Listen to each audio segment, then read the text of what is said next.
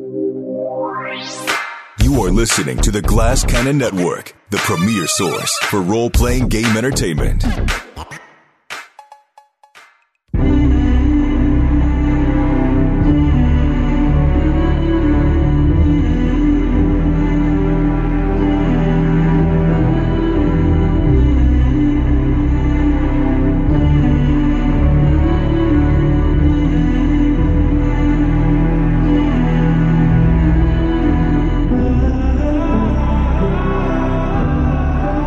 Hello, everyone, and welcome back to Voyagers of the Jump.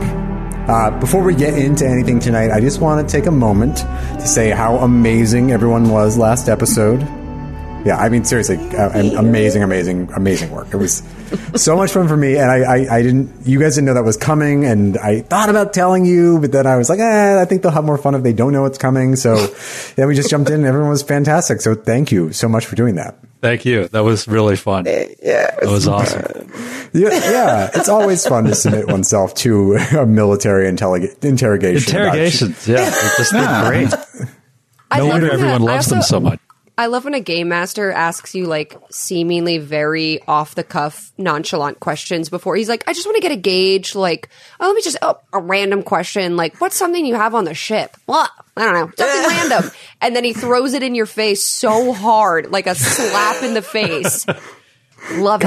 A couple of you gave me some information that I was like, oh, this is gold. It's going to hurt so bad when it's not on the ship anymore. I was pissed. I was really pissed. I was like, if he doesn't give me my stuff back, I'm going to freak out.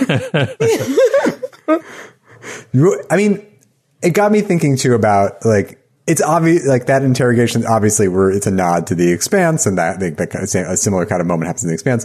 But it's such an interesting way to get at character, and also, like, know what secrets they're keeping and what they look like when they're lying, and especially but like, a lot of, like, because you all got to listen, you got to hear stuff about each other's characters that you didn't possibly know. It's another way that the role-playing game is a different form of writing than any form of writing I've ever encountered before. It's true. Well, stuff like when you ask, like, what's the secret nobody else knows? It's like, I haven't thought about this. And then kind of an answering that, it's like, oh, I just added, like, this kind of whole other spectrum to the character. So I love those types of questions. Like, just what random thing do you put value in? Not monetarily, or what's a secret that you have? It's like, those always actually make the best characters. So no, I loved it. Just, then you threw it in my face like 10 minutes later, but, then he used it as a weapon against us immediately. Still very clever. This is why I always have amnesiacs. My parents are dead. Have you guys ever played Dread, the game Dread? No. I ran it once, and then it was run for me at PaizoCon once. But it's basically, you can kind of do it with anything, but the book comes with what you discover essentially are the plots of, like, Alien, a slasher movie of some kind, and one other that I'm forgetting. But it's a game played around a Jenga tower. So, Okay. Yeah. Huh. And you basically, the way it works is every time you do want to do a check or do something, the GM tells you to pull a Jenga tile, and if you cause the tower to fall, you die.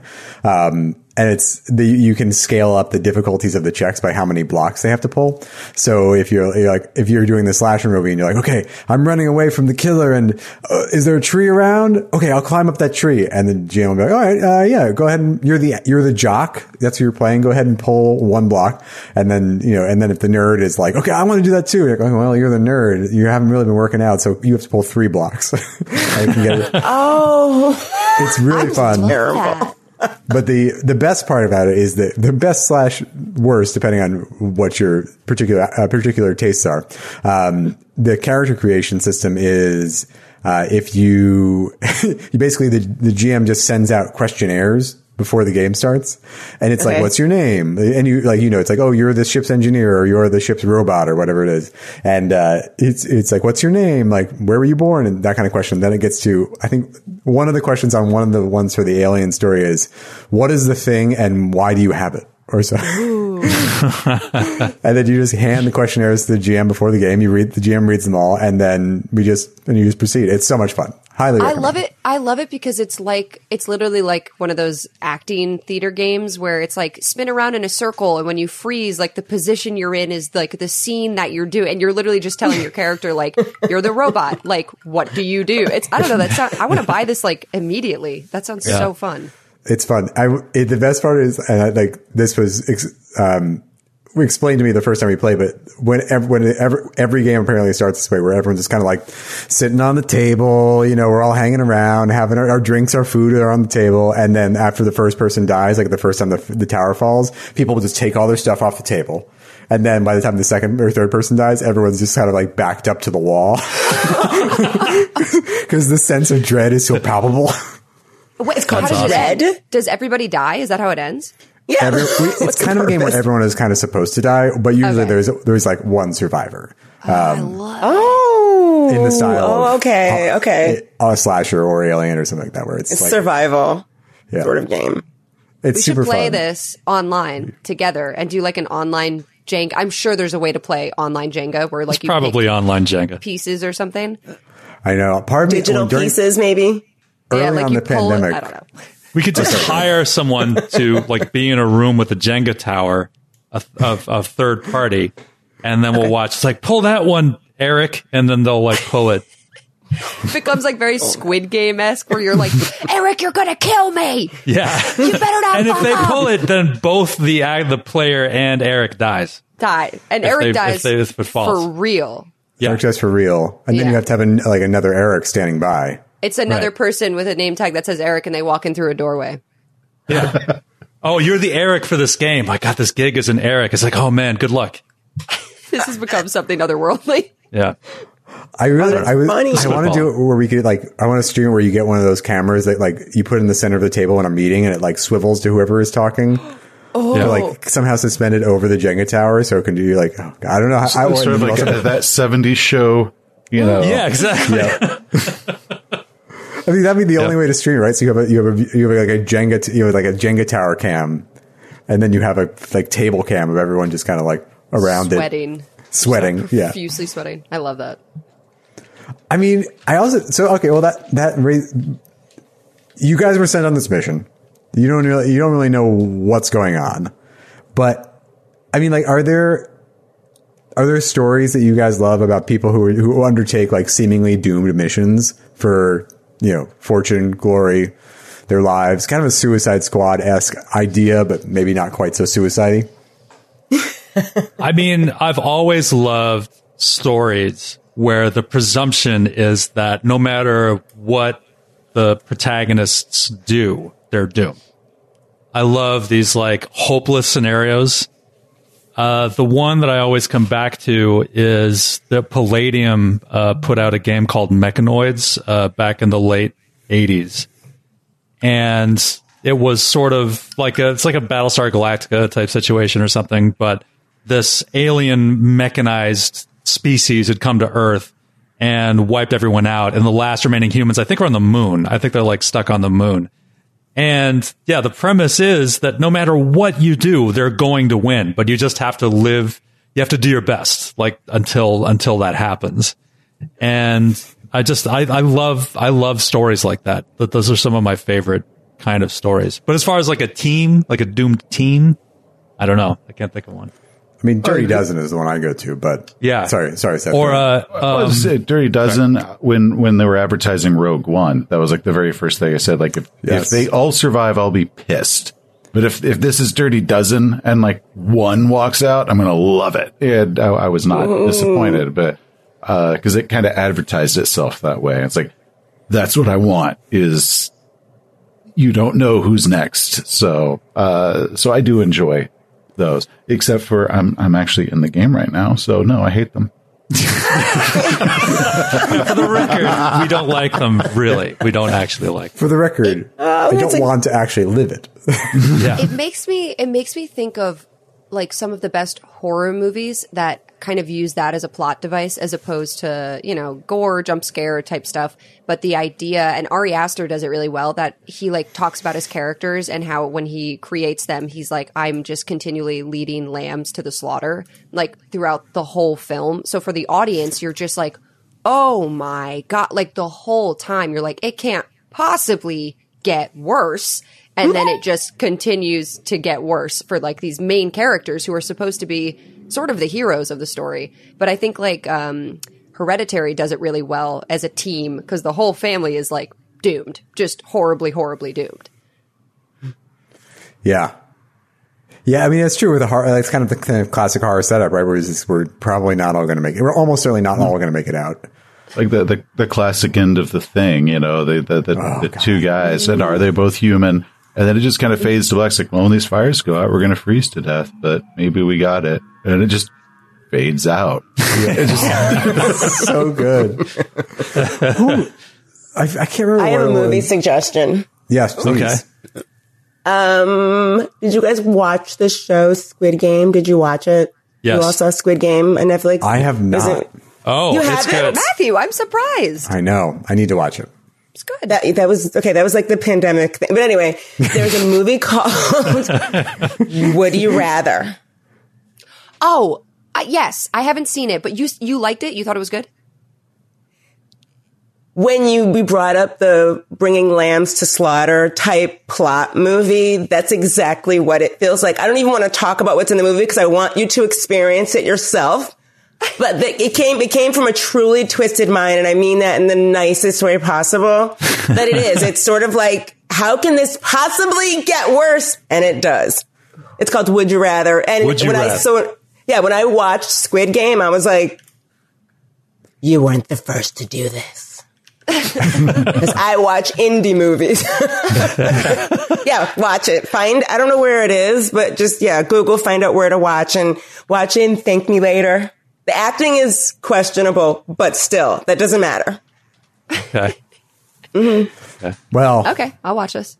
All right. Well, speaking of bringing lambs to the slaughter, there we go. Nailed the segue finally. You're coming along. No. I didn't mean to suggest you guys were lambs that we're bringing to the slaughter, or that you wouldn't make it out of here alive. I don't know what's going to happen. Anyway, last episode, the crew of the Far Trader Kate's Gambit, pilot, Philo speaker. Yes, the Kate's Gambit. Excuse me, that's Far right. Trader, We're fancy. Yeah, we're fancy. Far Trader, the Kate's Gambit, pilot, Philo speaker, astrogator Artemis Piper, steward Georgina Gigi Kershaw, and engineer Wes Puffer DeMar. When completing a job that, as it turns out, had them deliver weapons to a possible terrorist organization on the world of Gardavillas. Afterwards, they were intercepted by an entire Imperial Navy battle squadron, a Batron, and taken captive above an Imperial heavy cruiser. And after being subjected to hours of interrogation by a nameless lieutenant commander and a mysterious woman from the foreign desk, Ms. Banks, the crew was brought before Admiral Gage, the head of naval intelligence. And he offered to make these new charges go away in exchange for the crew undertaking a dangerous mission on his behalf. And so you learned about the ISS Ellison, a supposed long-haul Navy freighter that disappeared more than 70 years ago and had become a kind of ghost story among spacers. And you heard that it had been spotted and recorded by two rival worlds, Clorth and Nodra. Both planets are Imperial client worlds about to apply for full membership, which could have an enormous impact on the Emperor's plans to colonize the far frontier. And while we're on the subject of Clorth and Nodra, so last week you guys were asking for information on these planets, and I punted, but I now have their universal world profiles, and I'm going to transmit them to you now. Oh, and then we can talk about what those mean. So, would one of you brave volunteers offer to read the universal world profile for Clorth? Ooh. I'll do Clorth. Okay. So Clorth's universal planetary profile, or UPP, is B886556-8. and trade code GA. So from that, do you want me to translate Please, it? translate. Okay. So looking at the universal world profile key that we've been provided here on this cheat sheet. Thank you, So Seth. the first hexadecimal, it's a hexadecimal, right? Yeah. Okay.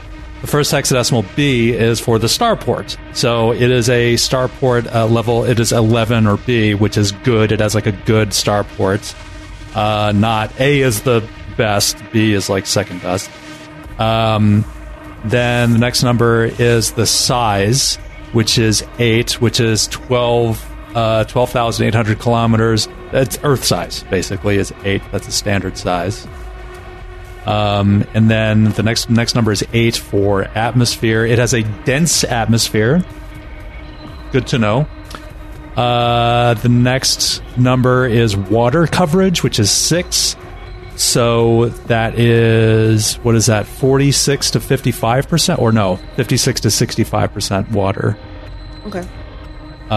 Which is a little less than Earth, but there's plenty of oceans, lots of good sailing. But also plenty of good places to build apartments. And then the next number is population size, which is 5, which is 10 to the 4th power. Should Which be 10 to the 5th. If I did that, then that's wrong. Oh, 10 to the 5th power. Okay. This is getting harder to read as I go across. Yes. But so that's a lot of people. 100,000 people. 100,000 people. No, not that many, as it turns out. That was the one thank piece of information you did have last week. Right. Okay. And then the next one is the government style, which is 5. Is that 5 again? It should be, feudal technocracy. Feudal technocracy. Okay, that's right. And then the last one is the law level, which is a 6. So that is that's pretty. Firearms are banned, except for shotguns and stunners, and carrying weapons is discouraged, but not illegal, and there's no banned armor. So you can wear Right. armor. So Vermont. Well, actually, if you look at everything Wait, above there's a lot of guns that, in Vermont. I know, all but not the armor But it's not Texas above where you have 6 is like you banned. can carry anything. Oh, is that how it works? Everything above, so mesh, cloth, flak, combat armor, and battle dress are all banned? Yeah. Wait, banned meaning if you're like, I'm getting off my ship and you have it on, they're going to be like, you're coming to jail on our planet. And sometimes starports kind of have like a different law level than the rest of the world. Like they're almost like imperial space, but sometimes not. But yeah, if you were to like walk around the planet wearing combat armor, you'd probably find yourself getting in a lot of trouble. You'll get a talking to. Thank you for that, Skid. Would anyone like to work through Nodra? I feel like this is a class. It doesn't have to feel that didactic, but if you want, you can do it with the same kind of joy to grieve that Skid brought to you. Okay, I'll take it. Nodra. Yep. Code C887555-8. Trade code is GA, meaning that is a garden world. So I guess there's a lot of produce made there. So Class C starport, decent, not the best. It's technically a starport. It possibly has a upport and downport, but maybe not, just because we're kind of at the lower end of decent starports. Size 8, so Earth sized. So we've got 1G worth of gravity. Let's see, what have we got next? Atmosphere type 8. So we've got a dense atmosphere. 7 is hydrographic. Okay, so we got a good amount of water here. Is this 66 to 75% water? Roughly Earth-like. Yeah, Roughly Earth-like. And then population is, well, it's 10 to the 5th power, so about 100,000 people. Government is, I think it's the same as before, isn't it? Feudal technocracy? Mm-hmm. Okay. And then law level is 6. So it's a little bit stricter, isn't it? Nope, it's the same. No, law level's 5. Sorry, I read the right one. Okay. A lot stricter. What is that? So, personal concealed weapons are banned here, and but we can get away with firearms. So it's a little bit looser than the last one. And finally, we've got 8. So our tech level is 8, which is just a hair above where we are now. So. Yeah, they've got social media, they've got the internet, they've got computers. They don't necessarily have. They're not warp ready yet. Right. To mix our. Yeah, I think that's at tech level 9 is when the jump technology kicks off. Yes, I think you're right. Okay. I had that page open and then I changed it, so now I can't find it again. As is always the case. Yeah. Yes. So thank you for that. So yeah, basically, like you'll notice they're very, very similar worlds. Couple differences here and there. One world has a better starport. One world has, a little less strict on their laws, but all in all, very similar worlds. Colonized at the same time. Yeah. Okay. Well, now that we know all that, we also know that both planets are putting together missions to capture the Ellison. However, what Admiral Gage and Ms. Banks revealed to you is that the Ellison was actually no freighter. It was really an experimental warship with an enormous weapons payload.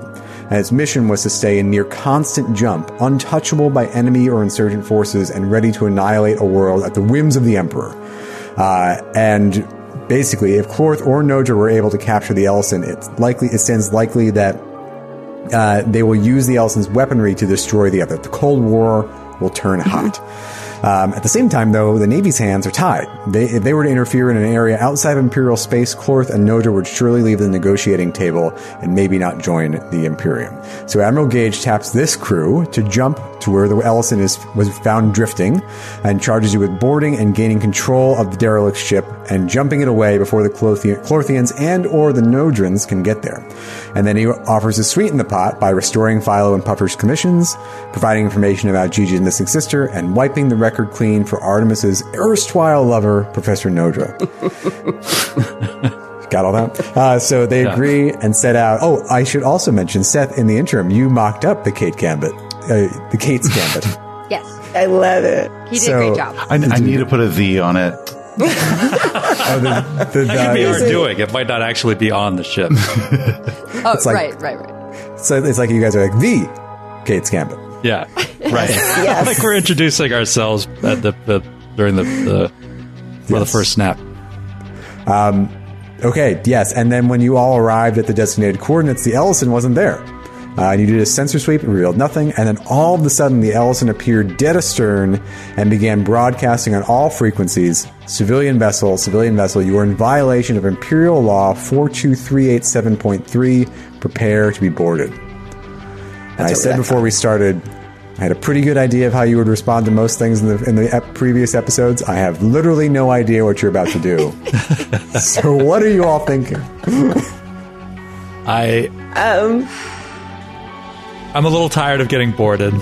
Philo's a little bit tired. I'm a little bored of getting boarded.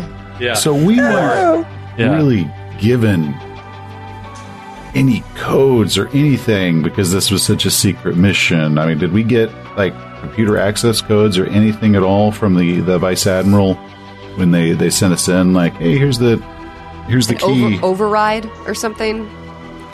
As far as the Admiral knew, those didn't exist. This was such a confidential project. All records of this, as far as the chief of naval intelligence could find, or so he's telling you, had disappeared. Okay, but so we have nothing to back up our story though. Like we got the backdoor key. Okay. Also, remind me again. Sorry, Matthew.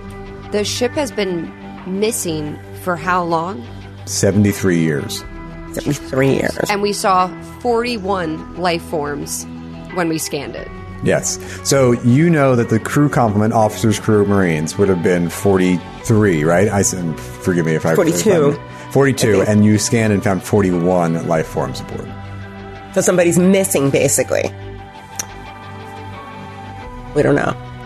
Okay.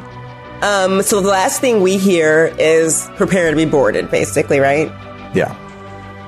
I mean, Seth, you bring up an interesting possibility. So if is your idea like you want to try to convince them you are Navy or Navy intelligence or somebody that would have the authority to board the ship? Is that what you were getting at? Well, yeah, because I figure a thought is like, oh, hey, we were sent here by this admiral who was born after you were sent. By the way, this is the new emperor. Assuming we've had a changeover in emperor in the past 70 years. I don't know. It could be like the Queen of England. I think you have. I think it's not long after.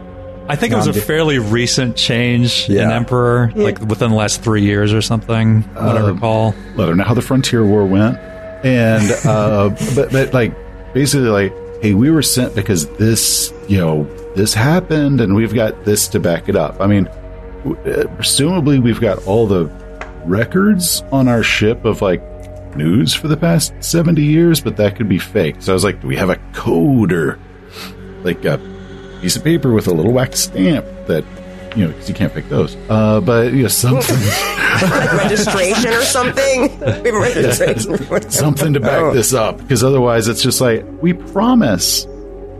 We're all sketchy. Well, the other thing is, if we don't say that we're military or have any information, they're just going to jump again or blow or us shoot up. us as witnesses. Yeah. So we've got to fess up. Yeah. Seth, roll an advocate roll. Education, I'm assuming? Education, yeah. Oh, that's a good one. If anyone else has advocate, you're welcome to roll too. 13. Nope. Okay. That is basically, you would succeed at a very difficult check with that. So I will tell you, Imperial Law 42387.3 is actually a bit of outdated space-time law. And it holds that civilian vessels are prohibited from coming within a certain distance of military vessels, space vessels, except with the explicit instructions of the military vessel. And you would also know that it was superseded about 50 years ago by a new law that essentially unified this law and a bunch of other various laws governing ground, sea, air vehicles with space vehicles. So, bottom line, this is a law that the Navy hasn't need to invoke for more than half a century. Okay. Should I tell them that, or who's on comms? Because past that, Gigi is, right? Yeah. You're keeping secrets. yeah.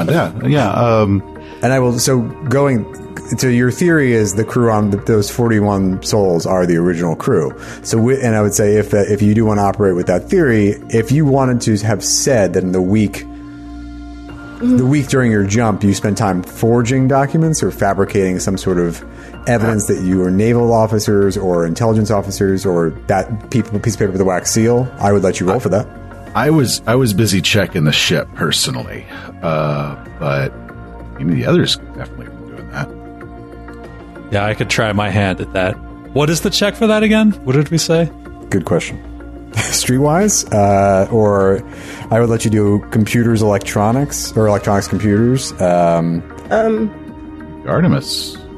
I mean, I could use computers, electronics, or if we could work together with our skills. I think you said I was able to take enough time between checking every wire and pipe and cutting open every seat.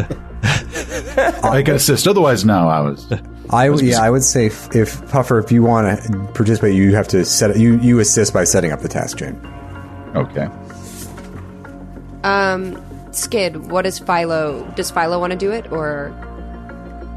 I don't have unless I want to take one of my team skills now.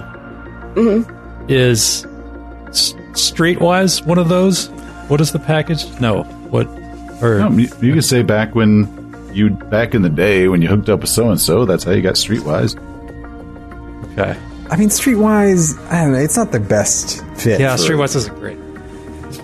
I would say. I just think Philo, because you actually have knowledge of the military. Artemis is a liar and a thief, but doesn't know the military stuff. So maybe it would be better for Philo to do it. Yeah. Yeah. I mean, you could also roll deception I mean, let's make a concoction of skills. So if we have some, if you want to say, you can make an argument for whatever. So if you want to say streetwise, it gives you an argument for how to forge the documents. Comms, the computers check is the ultimate thing because you have to fabricate something. But if you want to say like, oh, well, I'm going to use my naval tactics to kind of make it look nice. Like I'm open to all arguments here. Yeah. Okay. So I think that naval tactics should factor in, I would think. And then probably advocate too, I would say, just for the legalese of it. That would be good. That would be helpful. Even though Puffer is very busy this week. I can tell you what to say as I'm like 8 feet in an air duct. Yeah, we're just like transcribing boilerplate. Your legs are dangling out of the air duct and you're just like rattling off Jeffrey's tube. Imperial space codes. Okay, so I feel like I should have naval tactics, but I don't. So maybe I'll just take that now as a background skill. Yeah, as one of your or a connections rule skills. Yeah. Yeah, I mean, somebody else doesn't. Somebody else has that, don't they? I have military tactics for movements of ground troops. Right. And okay, that sort of that's thing. what I was thinking of. I skipped that class in college. So if you all want to participate, that sounds like a lot of fun. So if we all just make a task chain for the 4 of you. So if Puffer's going to do advocate, someone's going to do computers, someone's going to do what else? What else we have? Deception, streetwise. Mm-hmm. Yeah, I could do computers. I mean, Gigi, do you have good deception or streetwise or? Actually, I do have a 0 in streetwise, which is a good thing. But yeah. I don't have anything in advocate. I have nothing in deception. That makes sense. She wouldn't have deception. You're a very she honest has person. Drive. Yeah. Is drive like drive or drive? It's like the steering wheel drive. Do streetwise. Maybe Gigi, maybe you and I, if I'm doing computers, maybe I'm like writing it up what Philo is telling me to do in the computer, and you're giving me advice on how like accurate or inaccurate it's looking from like just your street knowledge. That's actually a good idea. Okay, let's do that. I like it. Let's go for it. Or like how to use Photoshop to make it look like a driver's license. I don't know how to use Photoshop. I just know what to put in the computer. Yeah. Okay. There was a rumor of a guy not far from where I grew up in Jersey who made fake IDs for people, and he had a driver's license painted on his basement wall. The old New Jersey driver's license were very easy to rip off, and you would just go stand in front of the wall, and he took a photo of it, and like it matched the proportions, and then he would like print it out and laminate it for you. Yeah, that was my first fake ID. A bunch of my friends were art students at the University of Southern Colorado, and they had like a big cutout like that of the New Mexican driver's license. And they had a bunch of like cut out letters, and they'd like stick them onto the giant like license. And then they'd hold it up, you'd stand in front of it, take a picture, and laminate it. And that works for a little while. Okay, that's hilarious. Wow. So everybody has their fake ID stories. Yeah. I actually You're a bunch of never had a criminals. fake ID. You didn't need a fake ID where I went to school. Anyway. I had a fake ID, but I grew up I had in a the fake age of ID. the internet where I just like emailed someone a photo of me and like $200, and then they mailed me a fake ID from Connecticut. And never From Connecticut? That's where I'm from. Yeah. Is it really? I don't know why I picked Connecticut. I don't know shit about Connecticut. If a bouncer was ever like, "Oh, you're from Danbury," I would be like, "Fuck." That was big business in Connecticut, man. It should have been Delaware. Let's continue with the story. It should have been Delaware because nobody's from Delaware. All right, so Sid, you're rolling the computers check. So let's have you go last. You're the actual one making the thing. Let's do the rolls, and then let's talk about like what your story is. But all right, so let's just go in the order you are. So Seth, do you want to go first? So I'm doing advocate. Yep. Okay. So based off my advocate and education of it, I've got a 9 + 2, 11. Okay, great. So that is going to grant a +2 to the next roll. So Alicia, do you want to roll your streetwise? Then, yeah, let's do that. Ooh, 9. Okay, so with the +2 or +2 on top of the 9? Oh no, if I get I don't get +2 on that though. You got it from Seth's roll. Ooh, okay, so that makes it an 11. Okay, terrific. So Sid, that will grant. I'm sorry, you're in last. So Skid, what are you rolling? You get a +2 to that as well. I was going to roll naval tactics. Great. I'm going to take that as a teamwork. What is it called when you Connections rule? Cheat. Connections rule. Oh, so That's right. I'm going to take naval tactics for my connections roll. Maybe just hanging out with Puffer, comparing notes. I'm able to kind of nerd out about it. Because by default, I have naval tactics at 0 because I have military tactics. So that was probably how that all started. Okay, cool. So like hanging out late at night in the bar, swapping stories about famous battles, astral battles in history. Yeah, maybe you've got all the books. Yeah, maybe you have like all these, and you guys are just like nerding out over the books. Yes. Okay. Great. Yeah, I'm reading. We've been wargaming. I mean, that's really all it was. Just getting drunk and wargaming. That's right. That's right. They're just playing X-wing battles at the bar.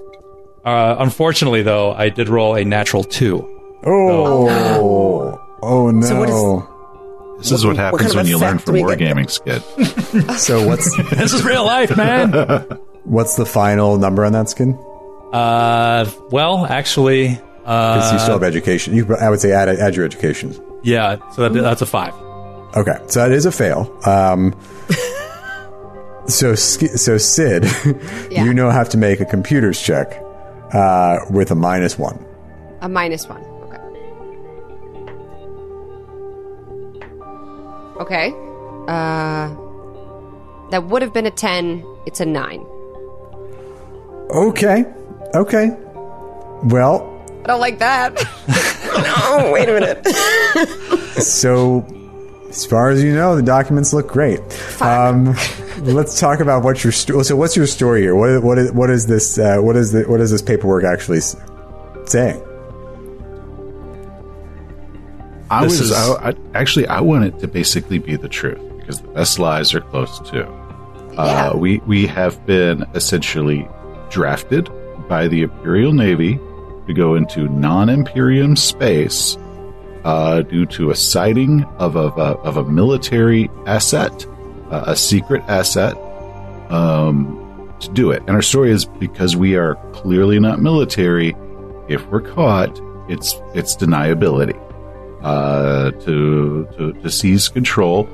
This paperwork was to show if there are low berth passengers aboard or anything that might be there. But we are coming in with the assumption that this is going to be just an empty ship. So basically, we're going to make up fake paperwork for the true story. Okay.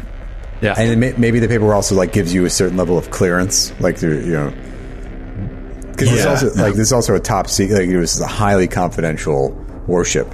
Yeah, we have black level clearance. Yeah, and it says destroy this document after reading. Right. It's After printed the out on like completion edible paper. of. Right. Yeah, we'll eat it after. Upon It's like really just a fruit roll up. Yeah, that's right. It's all printed on dried fruit. That's why we got a 9, because we printed it on a fruit roll-up and thought, right. well, this is probably how they do it. So. Common rookie mistake. All right. So Sid, Artemis, when you take everyone's input and you sit down to forge this document, and you feel like you've done a pretty good job. Guys, I nailed this one. Some of my best work went into this little piece. So please take it, and I think we're going to have no problem whatsoever. Right. You seem very confident, and this gives me confidence in turn. What can I say? I shout down from an air vent, looks good.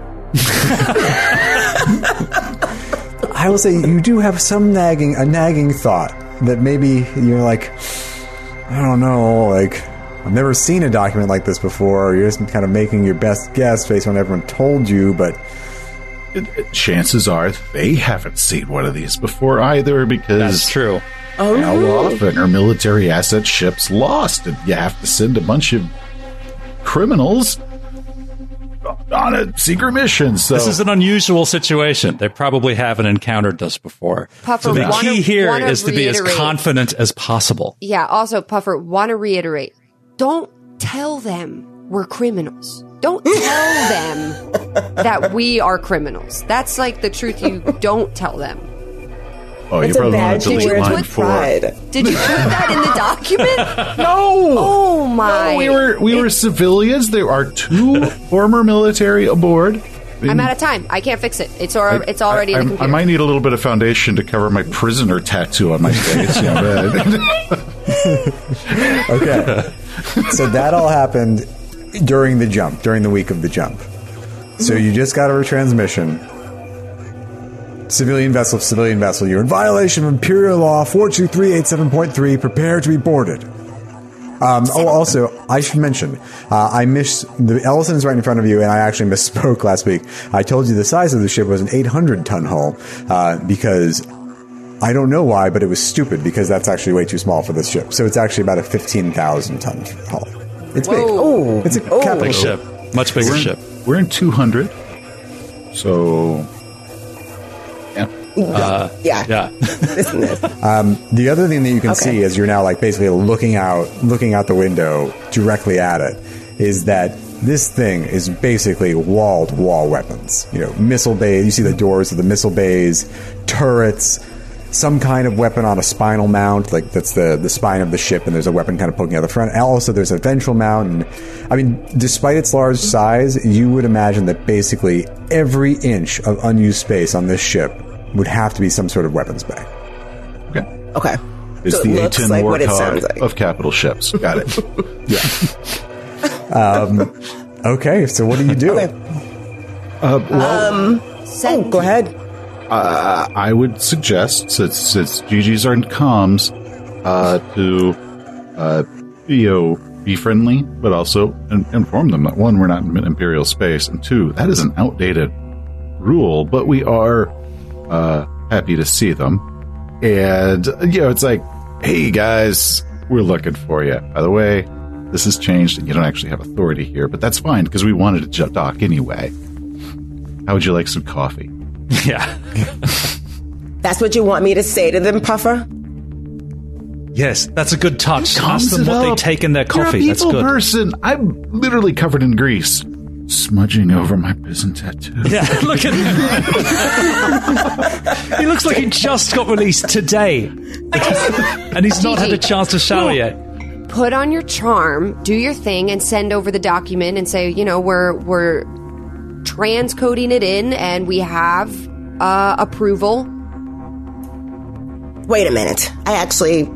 And Gigi's going to stand up and look over because she remembers that when we were in that war room with the Admiral, how Philo bristled with how we were talking to the Admiral. Remember how Philo was sort of like, these people are talking to him, like, how dare they talk to him? Like that was sort of like his sentiment. So Gigi's going to stand up and walk over to Philo and place a hand on his forearm.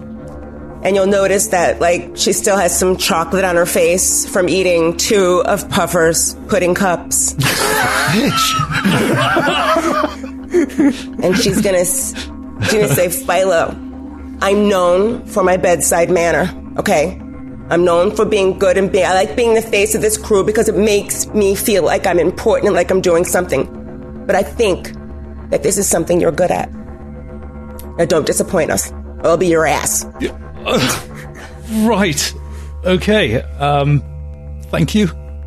So, yeah, Philo is like, he is a, Navy man, and he's very nervous all of a sudden, just like talking to higher ranked naval officers just gives him kind of the willies a little bit in this situation. But he's going to think back into his DNA, think about all the military people in his past, going back generations, and he's going to steel himself and try it.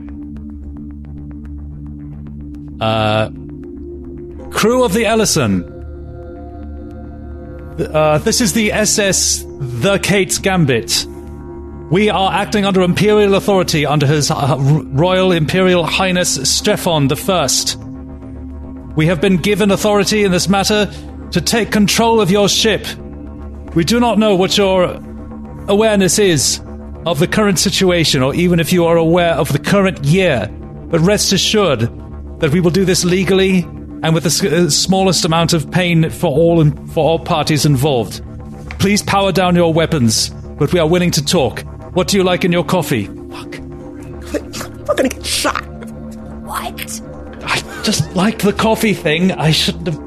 That was Puffer's idea. I thought it was good. I should never have been like that. My ideas. Code. They're gonna think it's some weird code. What Is do this you really want on to a roll, fruit roll up? I am gonna roll. I'm gonna roll naval tactics, I guess, Okay. to try to like sound like a someone with more authority than I have. You can do that, but I'm going to have you modify it with social standing and not education. Social standing, of course. Okay. 11. Okay. No, 12. 12. 12. Okay. All right. There's a pause, and then say, a new voice comes on. Female voice. Kate Scambit, please transmit your proof of authority now. And he like snaps at Sydney. At Artemis. It's like, okay. And I send it through. Received. Please hold 1 minute. Stand by. It's like, let's just take a moment while they're reviewing your documents. What you just sent over a forged document to a lost Imperial warship that has an armament that rivals that of a Batron that is specifically designed to annihilate worlds. Your little ship is kind of floating right in front of it. I think they're literally 70 times as big as we are. I think that Seth makes a really good point, though, that if this is the original crew and it in some weird, like time jump moment, stasis. Well, yeah, that they just truly are so out of the loop, then we have a really good chance that they might need help. And if they believe us, then we're good. Then we're golden. After a moment, the comm is crackled to life, and it's a new voice, a female voice. And it says, please transmit your proof of authority now. What do you do? We send it? I gesture wildly at Artemis. It's like, send the fruit roll up. Good. You really put it on a fruit roll up? Yes. Tell them it's strawberry. I put the fruit roll up in the special transmit holographic location on the bridge. Then I go, and I send it. I give a thumbs up. The interstellar space standard fruit roll-up reader that's on the bridge of every starship. All ships are equipped with them. Yeah. All right. Maybe they have a sense of humor. Maybe. That'd be awesome. Oh boy. Yeah. That's what Fingers they say crossed about that they do. Hungry. Maybe they're just hungry. Maybe both. Yeah. Here they're just laughing and eating when we get over there. All right. You transmit this forged document to the Ellison. And we'll find out what happens after this ad break. Oh my gosh, he said it like... Okay, welcome back. So, I just want to review the situation here. Please do. So your little... I don't. I would prefer not to. Your little far trader, the Kate's Gambit, is currently floating nose to nose with an experimental Imperial warship that was designed to annihilate worlds at the Emperor's whim. And you sent over a forged document, maybe on fruit roll-up. I wasn't quite sure if that was canonical or not. I mean, it's a sci-fi fruit roll-up. It's just a code. Yeah, it's a code. Yeah, what Seth said. It's a sci-fi fruit roll-up, and now everyone understands what we're talking about. Right. Yeah, see? Yeah, it could mean almost anything. It's kind of like a sci-fi slang. In the distant future, that's... Got it. Yeah, that's right. It's like, give me that. It's like, give me that report, and they're like, give me that roll-up, give me that fruit roll-up. Yeah, it's like something durable for space transmission that can also be very easily destroyed. It's kind of like Cover your a tracks. save icon still looks like a 3x5, even though we haven't used 3x5s in years. So the term on a fruit roll-up, nobody even knows what a fruit roll-up was. Right. They just know what it is. Right. Yeah. Should we roll for BS right now? Well, after waiting about 5 minutes in total silence, I mean, this thing could really like blow you out of the sky with it easily. Another transmission comes in. Your documents have been accepted. Please dock with the starboard airlock. We'll discuss on board the Ellison. Yes. Told you I nailed it. I don't know why you guys were nervous. I told you I nailed it. Never a doubt. Never a doubt. Good job, Artemis. Puffer still doesn't You too, trust Philo. it. Yeah, this is still like a crazy, dangerous, unsure situation, of course. Well, also, like, it's one thing to get, like, okay, the document's approved. It's another thing to board a ship of, like, over 40 crew members on a warship. I don't know. It could go south really fast. We should definitely bring our guns. Yeah. Okay. Sorry, go ahead, Alicia. Wait, did we check what is the law level of this planet? What is the law level? Oh, no, where but we we're are? in space. We're in space. Oh, so we're fine. Okay, No one open can hear space, you, we're law fine. Okay, all right. No one can hear you law Just level. checking, But I'm sure 'cause, it'll you know- be fine with you guys bringing your weapons onto a naval warship. But We're on a also, naval mission. Yeah, we're also Navy. We're civilians, right? Yeah. I've told this lie. I believe it. It's so deep I've in my told mind. this lie so many times, I don't even remember what I said. It's like reality. All right, so Skid, you can clearly see about a third of the way up the fuselage of the chassis, I guess. Either way, of the ship, an airlock on the starboard side.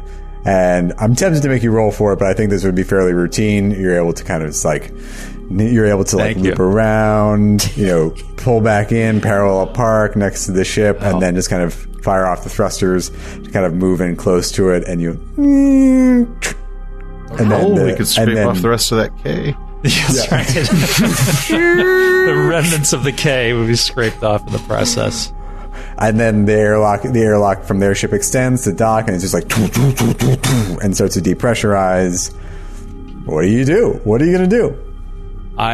First thing I'm going to do, as we're kind of coupling here, Philo is going to go to his quarters, and he's going to quickly change into his dress blues and affix his new insignia for his new rank, which he was so Admiral promised. Gage offered to restore your commissions, and Did we have a basically- little ceremony on the ship, like before we left, where he gave us, me and Puffer, our new It things? was on completion. It was on completion. So maybe these are that you've had. Maybe every time you thought you would have gotten promoted, you fabricated your own rank insignias. I'm sure I would have done that. You got him in a pawn shop years ago.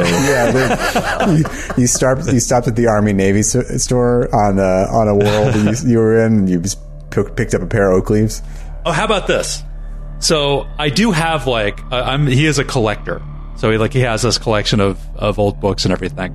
So yeah, and he's a huge naval combat enthusiast and everything. Maybe he does have a collection of old insignias throughout the years, even going back to old Earth history and stuff, some old World War II era medals and everything. Maybe he's got some stuff like that. So he goes through there and finds something. Maybe he even has something from the era that the ship was commissioned in. Maybe he has something from there. And so he's going to affix that, but he has a uniform.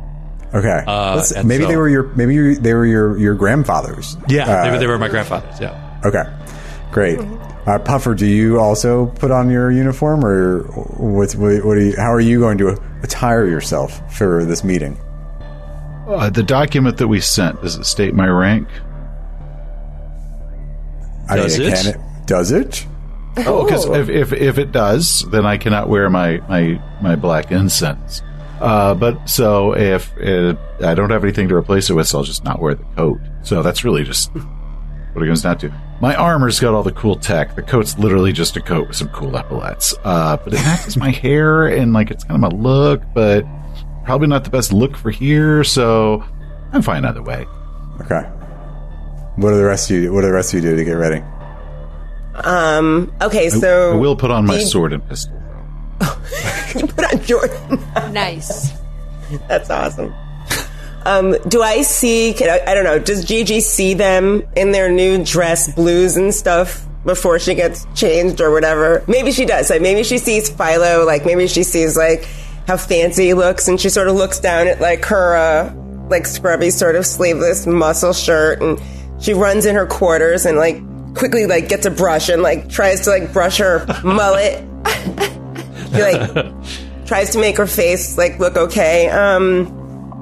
She's going to pick up this big red, like, pipe wrench off her bureau, and she's gonna, like, slide it down the back. You know, a Wonder Woman wore it in the movie, down the back, sort of, like, in between her sports bra. Like, so it's just gonna go right here, like, down her spine.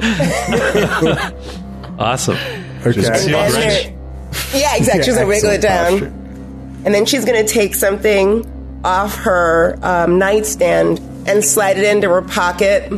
It could be a hair comb. It could be a butter knife. You don't know. But she puts it right in her cargo pant pocket and walks out to meet the others. Artemis, how do you get ready? Artemis is watching everybody, like, get ready. And she's very, like, confused by this. And, like, in her mind, she can't change anything about herself. She is who she is. So she takes the part of her hair and flips it to the other side to reveal her scar and, like, a shaved head. And she just immediately looks more intimidating, which she uses, like, all the time when she's out being a thief. So she's just going to try to look the most rugged that she could possibly look. But she doesn't do much. She doesn't have to do much. She looks pretty fucking rugged. So what is our story here? Like, are Puffer and I, like, are we actual Navy personnel and you two are sort of conscripted civilians? Is that the story? I'm fine with it. We're all not currently Navy because of deniability. Right. It is just due to deniability, we are technically civilians now. I guess we were, I guess, like, stopgap or reactivated for this mission, et cetera, et cetera. Right. Right. Because we are civilians aboard the Kate's Gambit, Right. and this is our mission. Because we don't want anyone to know the Imperium was even doing this. Right. So just much as I shouldn't have my uniform on at all then, right? Maybe you get dressed and then we just, like, one of the others just walks down the hall and sees you in front of the mirror putting on your uniform for the first time in, like, 10 years. Yeah. And, like, you just, like, you like Picard maneuver, and you just, like, you're looking at yourself, and you've affixed the lieutenant commander insignias, and you're just looking at yourself, and then someone's like, you probably shouldn't wear that. Yeah. And you're like, okay.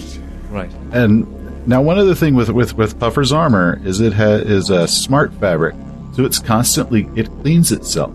It always looks pristine. So even when he comes out with grease and grease stains on it, they will slowly fade. So if he's not wearing his coat, his armor looks like he just got it at the store yesterday. Just Awesome. How does it deal with smell? I probably have, like, I don't know, like some Old Spice or. I think he's probably more of a Drakkar Noir guy. It's got an infusion of deodorant in there. Yeah. He's like, yes. All right. Okay.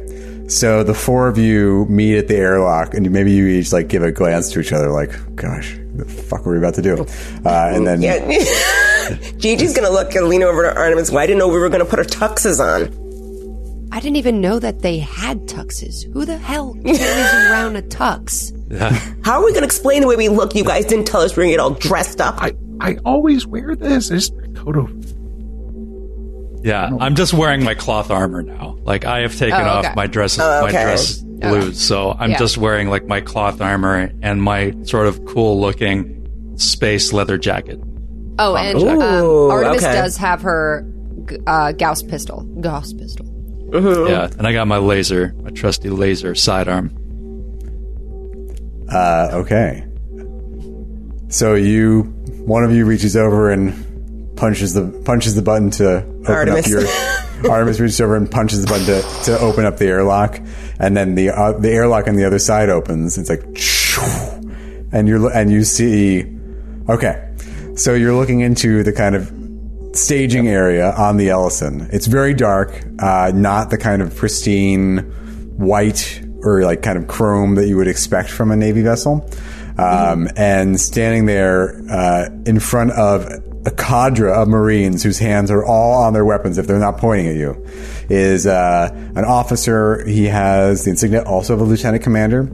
He's short and stocky. His hair is maybe a bit longish for the military. Not long, but still like not quite as, tight as you might expect. Get a haircut, you hippie! And he looks deeply suspicious of you. And he looks over the four of you, and he like steals a glimpse into your ship. Like he kind of looks around he goes, "You can leave the weapons behind, or you can turn them over to the Marines." Excuse me? You can leave the weapons behind. I heard what you said. You saw the document. You understand why we're here. I don't trust you just as much as you may not trust us. Excuse me for not wanting to bring along protection. Also, we're in the middle of space. I don't know if you've realized you've probably jumped so much your brains are a little scrambled. I'll be keeping my weapon on me. Thank you. Except in times of war, the only firearms permitted on this vessel are those on active duty Marines. You'll notice I am not carrying a weapon. You'll notice that none of the officers and crew on the ship are carrying a weapon. You may leave them behind on your ship, or turn them over to the Marines, if you expect to board. I unbuckle my belt, and I hold my hands up, and I toss the laser pistol back into our ship. That was a good throw. Did he get it in there? Well, we're standing in the airlock, right? I'm not throwing it like out the window of the ship. I like an the out the window. idea My of pistol taking and sword belt a laser and pistol hang and it. throwing it. It goes off. I will hang it on the nearest hook while looking.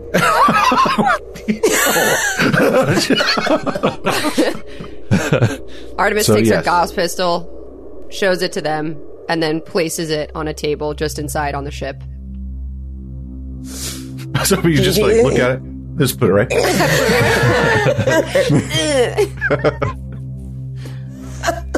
Does Okay, so Gigi, Gigi sees what everyone is doing, and she sees lastly, what Artemis does, and she sort of just nods and puts on the same sort of attitude, walks over to the ship, takes out a butter knife, slams it on the table inside, and then reluctantly, you see her just pull this out. Like her eye is right on the dude like this. Slowly pulling out a massive pipe wrench that gets stuck in her hair. I'm just going to throw it back into the ship. Clank, clank, clank, clank, clank. Thank you. That's where all those dents keep coming Don't start now. Don't you start right now. from. All right. Let's get this over with. If you'll follow me. And he just kind of turns on a heel and starts walking. Start following. Let's follow. Okay. All right. You Yeah. follow, and the Marines just kind of watch you, and you follow him kind of out, down into their ship. And you step on board the Ellison and turn the corner, and they just kind of fall into line and are walking directly behind you, like just guarding you wherever you go. Okay. So, as you're walking down the corridor, again, this is... this probably strikes Puffer and Philo especially, but this does not look like your average naval vessel. It's a fairly raw space. Like, your experience of naval vessels of any kind is that they're clean, they're bright, they're decorated in shades of chrome and white. These corridors are dark and they're lit really only by running lights. And if you look up, the cabling and the piping is just kind of right there. They're not, they're just kind of neatly tied up and organized, but still just largely uncovered. The corridors are cramped. Does it look like a lot of repairs, or like it was just made this way? It was just made this way. Like they just didn't install like ceilings or plating or whatever, whatever it is to cover all that up. The corridors are cramped. The ceilings are rather low, and they're divided by bulkhead. The corridor is divided by bulkheads as you go, and every so often you kind of have to step over a compartment door. And to us, if not your characters, this feels less like a starship than it does a submarine. Okay, so you are currently... I had so much fun with this, mapping out what was on what deck. So you, the airlocks are on deck 7. You have to get up to. He's going to take you up to deck 3. There are no lifts. This is all like. There's no elevator. There's nothing. He's basically like walks you down a corridor, turns, like makes a sharp left, and there's a steep kind of step, set of stairs that you can go up, and he just takes you and you walk up from deck 7 to deck 3, so four levels, and he takes the most efficient way there, and you're just kind of like, you barely have time to take anything in, but you do notice crew out and about on the ship, and yeah, they're all wearing, the crew and the officer you're following are all wearing uniforms from like 73 years ago. Okay. Oh my god. Wow. Yeah, I'd at least like to do a recon to see if I can at least start IDing if there's any signage as we're basically going up probably ladder after ladder of like what is here, so I can start kind of building my head map of what this place looks like. When we get chased by spider monsters, I don't know, but yeah. Standard, yeah. All right, yeah. Roll recon. Oh shit, no. So if we're going to use intelligence or education, either way, it's a 4. Okay. Anyone else want to roll? Recon? I can roll recon. Okay.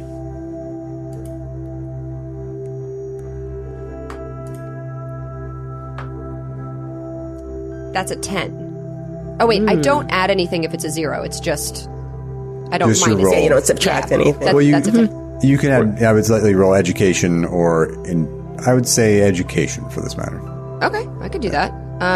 So that's going to be 12. Okay. All right. So what you pass. One thing. Could I do a pilot or a naval tactics or something?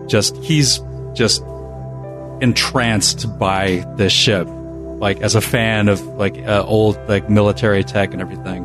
Is there anything I can roll to sort of compare this of anything similar, like in Imperial naval history or space travel history? Can I do a naval tactics or I guess pilot? Do you have history? Do you have science? I don't. So history is a science roll, technically. So why don't you roll? You have jack of all trades, right? Yeah, Jack. So give me a science roll, like a science history level 0 roll, essentially. Okay, 11. Okay. Yeah, I mean, this doesn't seem... The biggest feeling you get is that this wasn't really designed with an aesthetic, like a kind of a naval aesthetic. A lot of what you're seeing is very functional. Right. And it's like a prototype. It's a prototype, yeah, and you know that to be true. It's consistent with what you know. But also, it's like there's no one to impress. Like there's no dignitaries coming on board. You're not this ship isn't being sent on any diplomatic mission. Like this is a warship, and it is designed for deep penetration and fast combat. Right. Okay. Your recon rolls. So as you're walking down deck 7, you see clearly marked the door for the med bay. As you ascend to deck 6, you also see you pass through a crew common area. That's where you get a glimpse of a bunch of crew that are off duty, but they're standing like... There's a bunch of them in the common area kind of waiting to get a glimpse of you because they've heard, something was up. You also see a sign for the mess, and you would assume the kitchen's on this deck as well. You move up through deck 5. Deck 5 is you don't see much of anything that way. You see some storage, and then deck 4. Basically, you just turn around deck 4. You don't see anything at all. And then deck 3, you get to the wardroom. It's right near the stairs. Okay, so the officer gets to the wardroom, and you can tell he just thinks this is just ridiculous that they're even entertaining this notion. He's like, "Are you ready? You have your fruit roll-up prepared?" As always, as one might expect in a given situation like we find ourselves in. Of course, we have a traditional fruit roll-up ready to go. Good. And he spins the wheel to open the compartment door and steps into it, and you walk into the wardroom. So the wardroom is actually, of all the things you've seen so far, this is the most decorated. It's still pretty dark, but there's a big dining table, or like dining / conference table. It probably does double duty. There are some, there's some displays on the wall offering information about the ship's current status. Nothing too in-depth, because this is meant to be also a receiving area, in addition to a wardroom for the on a submarine. The wardroom is just, it's kind of the officer's mess and work area and study area. And you see, waiting for you there are let me just count. 6 people. 6 people. I will run through them as they introduce themselves. So at the head of the table is a woman in what looks like her early 30s, with short jet black hair tied in a bun at the nape of her neck. She's standing there. You can tell she just carries herself with absolute military precision. Excellent posture, and she just seems entirely unflappable. And she says, "Hello. My name is Captain Yang. These are my officers. Please have a seat." And Yang. Roll recon, all of you. All of us. And then for them, I at least will give a proper salute and acknowledgement of the captain.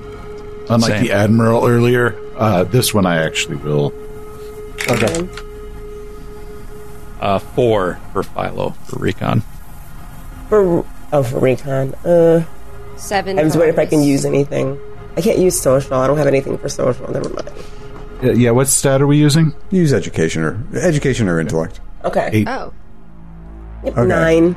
9 Great. if I used education. So Artemis and Gigi, you notice this, but you don't necessarily know what it means. But Puffer, you notice that on her epaulets, she does not have the insignia for a captain or even a commander. She has the insignia for a lieutenant commander. The captain died. Okay. The captain. Field commission. So you all take seats around the conference table. Mm-hmm. Also, okay. So then, this kind of affable. He's got that feeling like he's kind of awkward. He's awkward, but he's also kind of outgoing, and it's a kind of a weird combination. Big smile, and he has this terrific sweep of dark hair on his head. He's got lieutenant bars on his shoulders. He also has that feel like someone who they're kind of tall, but they don't quite know how much space they take up in the world. So he's kind of lumbering, but he seems very friendly and affable. And he's like, "Sorry, I don't want to make this weird, but can I know your names? Were you allowed to know that? I'm sorry. Didn't we send you the fruit roll up? It has all of our information on it. I'm Lieutenant Damon. So I just thought it'd be nice to make a personal introduction. Oh, okay. Georgina, Gigi, Krishan, Ensign. That's me. Nice to meet you. I'm a former ensign, Philo speaker. Former ensign, that officer who led you in, was you former ensign? Yes. Don't meet many ensign West Damar. And you can see he just kind of shoots like a dagger look over at the captain, and he's like, "You don't meet many former ensigns, not in this navy." No, well, to be fair, it seems as though you haven't met many new people in quite some time. Isn't that true? And he gives you a look like he doesn't know what the hell you're talking about. And then the captain says, and she's like, Commander Wilkes, can you please just have a seat? And he gives you like one last look, and then he like, you can tell there's no love lost between him and the captain. He sits down. He goes, all right, fine. If we're sharing, Lieutenant Commander Wilkes, astrogator, second officer, I guess. Lieutenant Damon, by the way, he's the chief engineer. Yeah, and he's the third officer.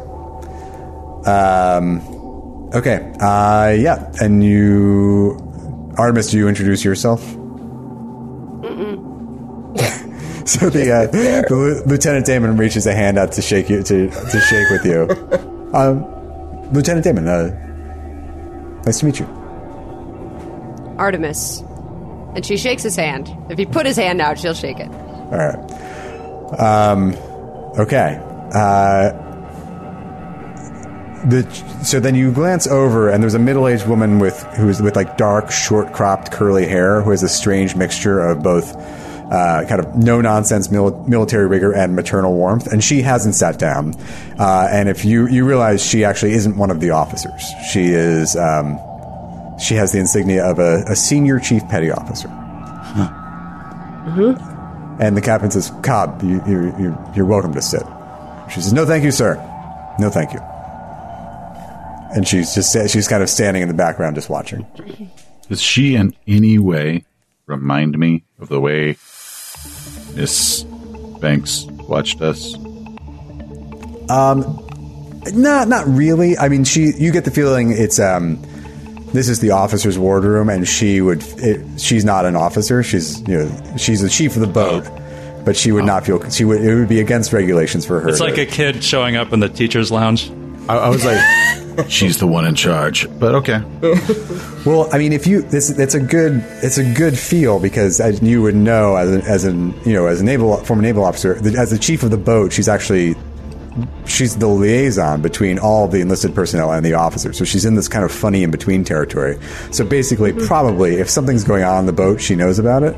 And she also, even though she isn't, and she's got a lot of authority, even though she's outranked by everybody else in the room. All right, the captain leans in and says, we read your document. Fascinating story. I'm sorry, that's not her voice. We read your document. Fascinating story. Why are you here? Thought so, yeah. Tell me why you're here, really.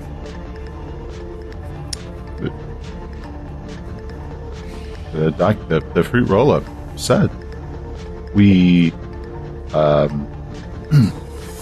were contacted by the Imperial Navy in regard to a situation of a sighting of your ship that has been missing for about 70 years.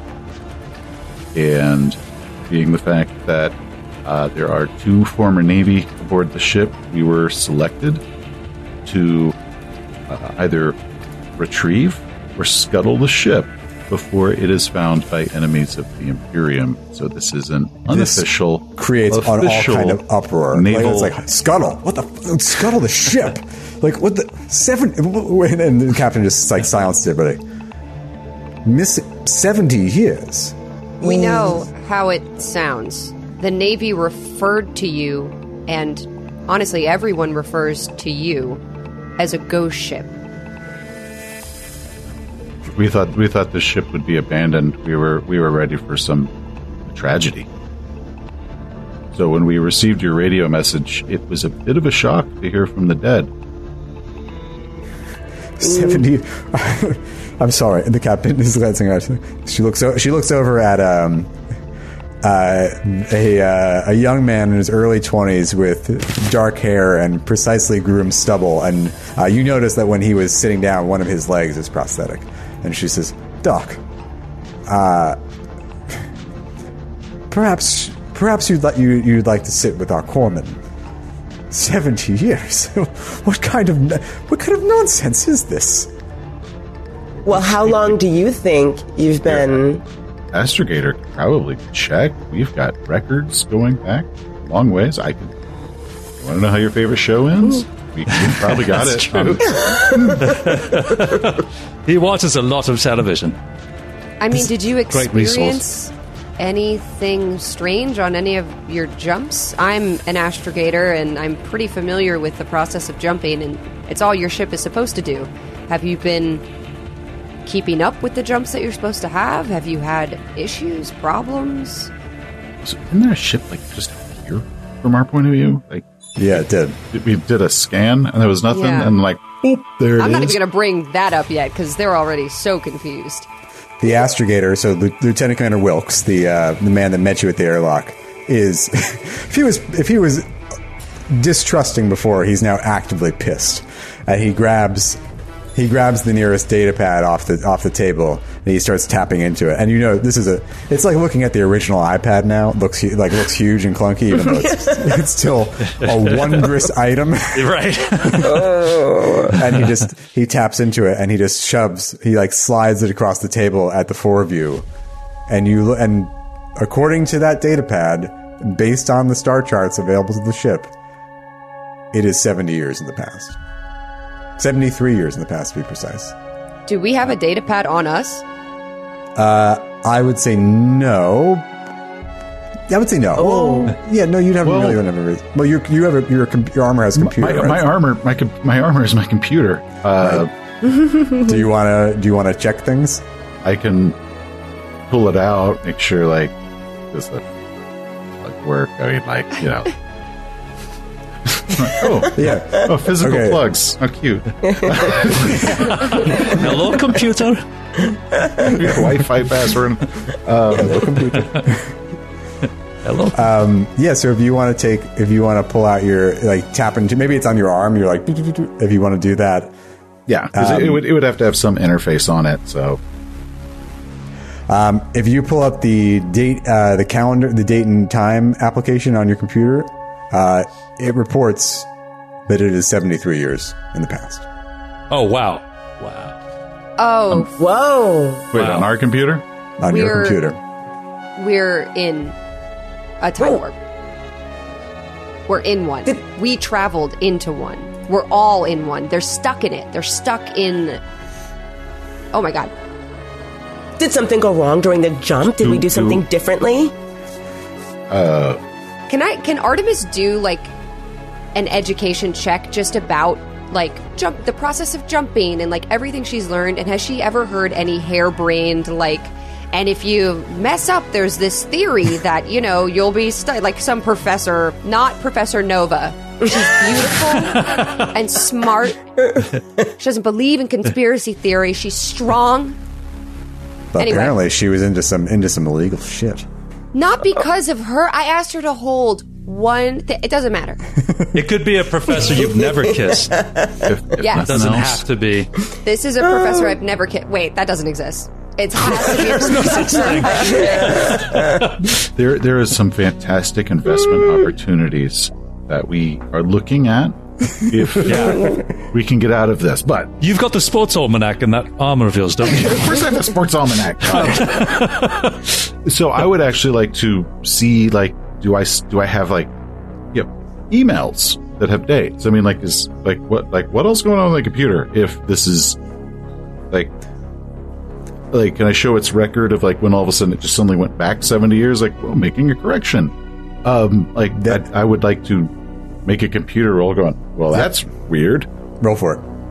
Mm-hmm.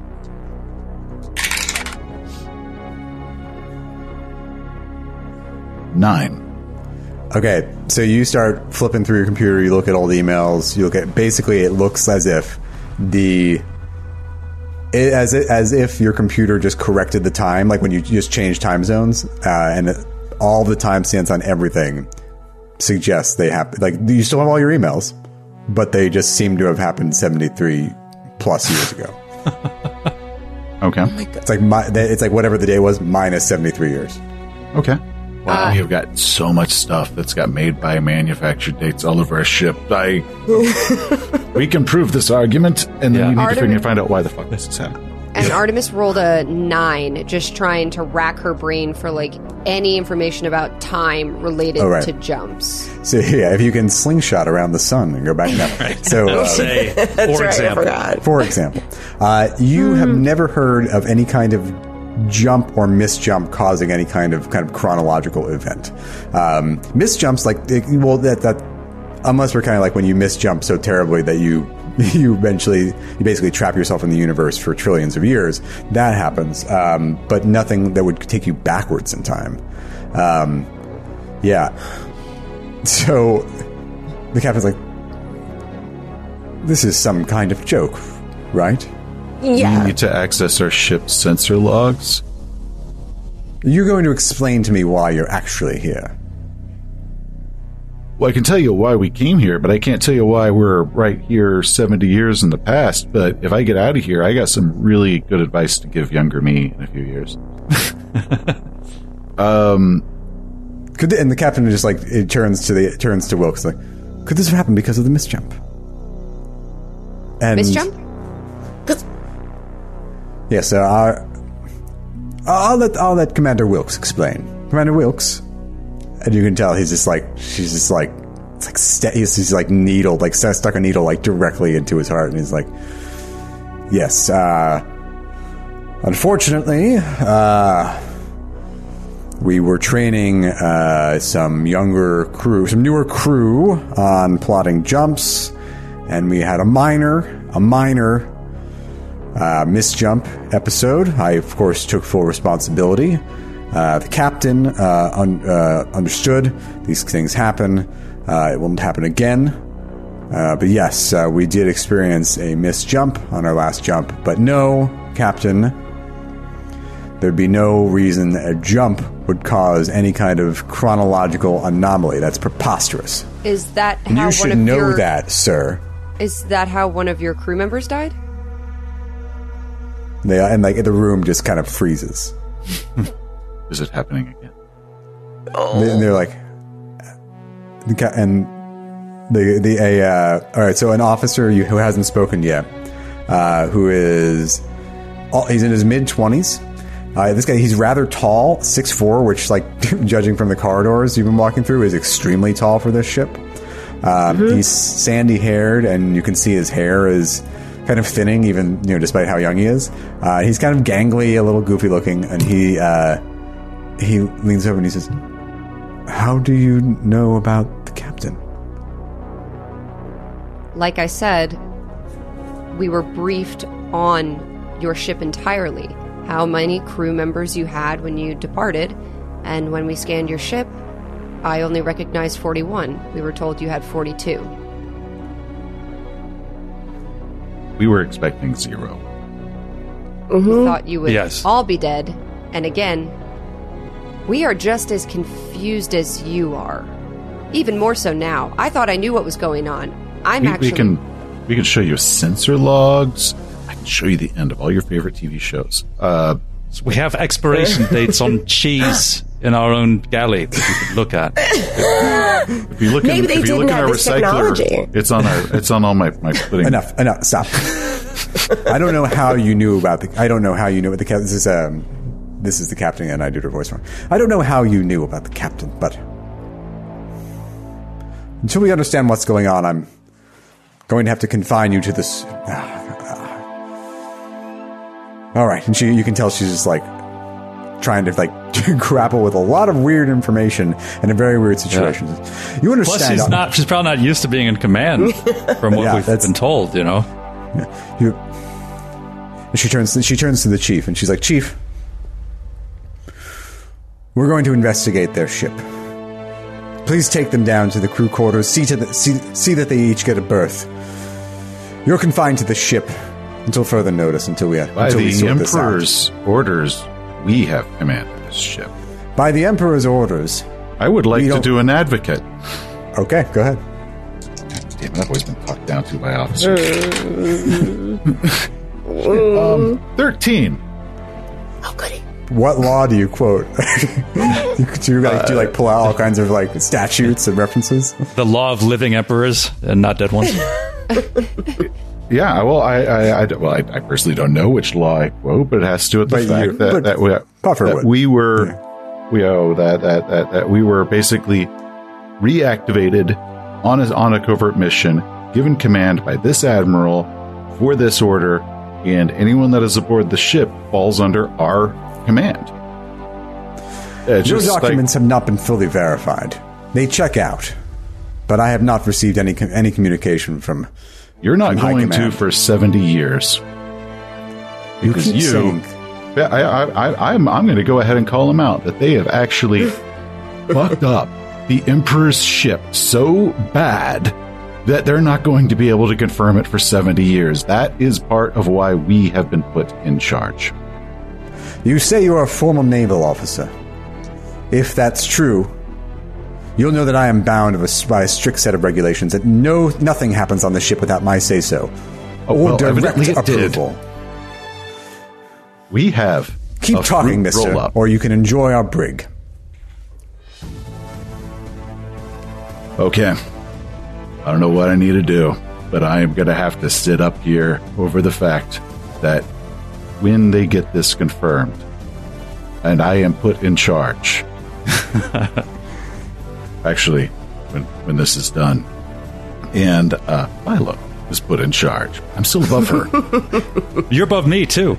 Yeah, you'll outrank me when this is over. You'd be in charge. That the insult to the Emperor will have happened, and we know what happens when somebody basically tries to take over. It would be a mutiny. No, I will attempt to intimidate, throw out as much legalese as possible. Okay. Throw my head back. Wish I wore my instant things. And This is like a Crimson Tide. yes. Like Denzel. Yes, I'm Gene Hackman with a freaking prison tab on my face. Authority of the ship. I'm in command here. All right. You whip out all kinds of legalese, and you sound very intimidating and very impressive. And then the only officer who has not spoken up yet is you look. He's easily in his early 40s. He's got male pattern baldness, and what hair has left around the sides is kept very short. He's got the look of someone who's kind of like seen everything. He's been there and done that. But then you see his rank, and he's only a lieutenant. Like, something's weird. He leans in and he goes, "Captain, if I may, they say they got evidence on their ship that they can prove what they say is true. Well, let's take a look at their ship. Have them show us. We'll send them in with Marines so they can't try any funny business. Just a humble suggestion, sir." Well, I was going to say, with all due respect, Admiral, you may not know how our ship works. So it's because it's been so long and so many updates have been made technology since the last time you saw any sort of ship. This is going wrong. I'm sorry, but that's why I was saying yes. Probably one or two of us should accompany you through the walkthrough. All right. The captain looks around the room. You're going to show me, and you're going to show Lieutenant Damon and Lieutenant Commander Wilkes what evidence you have and what you say is true. And if you cannot prove it, you will be confined to your new crew quarters until further notice while we verify this information. You understand this ship and this mission is on a mission of highest secrecy. Yet we knew how many crew were aboard. I cannot explain your knowledge. Or its name. What was the guy's name who just said that he thinks it's a good idea, like blah blah blah? The lieutenant. That was Lieutenant Plax. Okay, Artemis is going to turn to Lieutenant Plax and just say, "Thank you for being reasonable." Sorry, Plax, Lieutenant Plax. She's like reading his name. Yeah, Lieutenant Plax. I'm just the supply officer here. I don't matter except to keep people fed and watered. I just think I just wanted to offer a compromise measure Sorry, so cooler heads could prevail. How old are you? I'm 43. What does that matter? Plus or minus 73 years. Okay. Do you got something to say? No, you look good for 43. I'm 42, so sometimes I see people and I like to gauge my own age based off of theirs, and I do a little mental math of how I'm looking. Anyway, and she just walks away. But now she's thinking there's also something up. I don't know, like maybe they're like aging somehow. Like maybe the aging is weird. I don't know. She's just, because this is the second person. Matthew said one had thinning hair, even though he looked really young. This one had like a baldness. So I'm just like, maybe there's our matriarchal. Oh my God. I don't know. Artemis is getting freaked out. She didn't think this would be like a time zone thing. She thought the ship just disappeared and fucked up. All right. So the captain and Lieutenant Commander Wilkes and Lieutenant Damon are going to accompany you and the Marines to the Kate's Gambit, where you're going to provide evidence of the fact that you are from 73. That you are not 73 years in the past. Yeah. Okay. So they escort you back down toward the airlock. You know, you have a detachment of Marines coming on board your ship. What do you show them? I was going to say we probably need a little meeting to discuss what we're going to show. The Coca-Cola. The Coca-Cola. The cans of Is there a year on it? Yeah. No. Actually, I'm pretty sure for engine parts and all that, there are manufactured dates and a lot of stuff. Okay. It's like stamped on the parts. All over our ship. It's like, look, go up into an air duct and you will find it. Do you think that they would have fabricated this ship that exact for this type of ruse? That's true. We could fabricate the Coke, we could fabricate the cheese, but we cannot fabricate pipes and airlocks and things. All right. So maybe you go to a specific example, like you just show them. Then media. Oh yeah, I'll take them. I'll show them the engine room. I'll show them all this, like manufactured dates.